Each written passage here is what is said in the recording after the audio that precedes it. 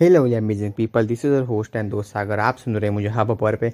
तो आज के एपिसोड में हम बात करने वाले व्हाट इज़ अ फियर। तो फियर जो होता है उसके बहुत सारे अलग टाइप्स होते हैं, जैसे कि बेचैनी होना। मान लो आपको एक इंटरव्यू देना है कंपनी में, और आप घर से ही आपको मन में आता है यार मेरा इंटरव्यू कैसा होगा, मैं सक्सेस हो या वही मुझे जॉब मिलेगा या नहीं। तो आपके अंदर एक डर सा होता है, पर आप एक कॉन्फिडेंस के साथ इंटरव्यू में जाते हो तो आप सक्सेस हो सकते हैं, आपको जॉब मिल सकती है।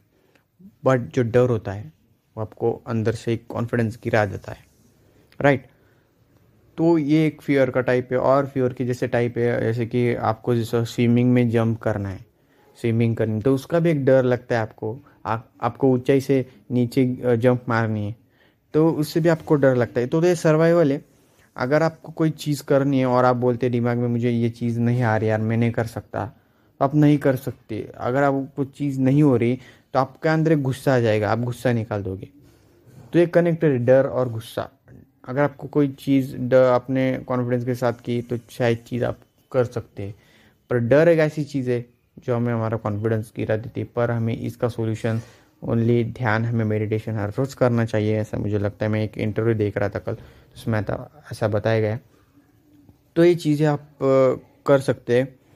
और बहुत सारी चीज़ें, जैसे कि फियर मतलब कि आप एक दिमाग में सोच रहे हो, आप बैठे एक जगह शांत, अचानक से आपके दिमाग में ख्याल आता है यार मेरा फ्यूचर में क्या होगा, मेरा ये होगा, मेरे को जॉब लगी, अच्छी पैकेज मिलेगी, मैं एक अच्छा स्टार्टअप खोल पाऊँगा, मैं अच्छी इनकम कर पाऊँगा या नहीं।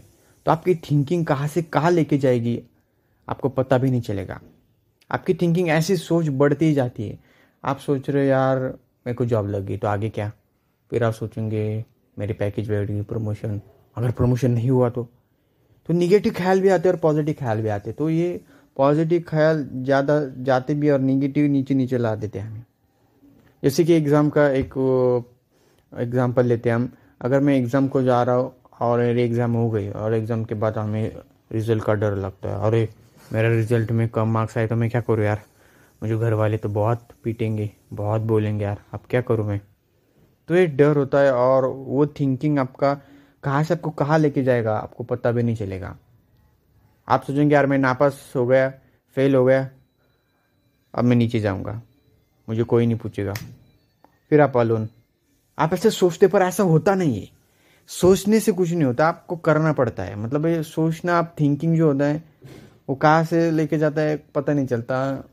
तो ये थिंकिंग आपको कम करना होगा, उसका मैंने सॉल्यूशन बता दिया। ध्यान मतलब कि मेडिटेशन आपको करना चाहिए, और हमें हमेशा अच्छी संगत में रहना चाहिए। मतलब कि आपको दोस्ती जो हमारे 4-5 साल बड़े उनसे करनी चाहिए, 2 साल या 3 साल बड़े उनसे करनी चाहिए, क्योंकि उनका जो एक्सपीरियंस रहता है हमारे से ज़्यादा होता है, और नॉलेज भी हमारे से ज़्यादा, क्योंकि वो हमारे से ज़्यादा वो सिचुएशन में क्या होता है, क्या नहीं करना चाहिए। अगर जॉब कंपनी में जाना है तो कंपनी में क्या काम करना होता है, हम सारी चीज़ें हम बता देते हैं। वो कहते हैं ना, मैंने कोई बिलीनियर मतलब एक इंटरव्यू में देखा था कि वो बोल रहे थे कि अगर आपके पास दोस्त बिलीनियर है तो आप सिक्स्थ बन सकते हो।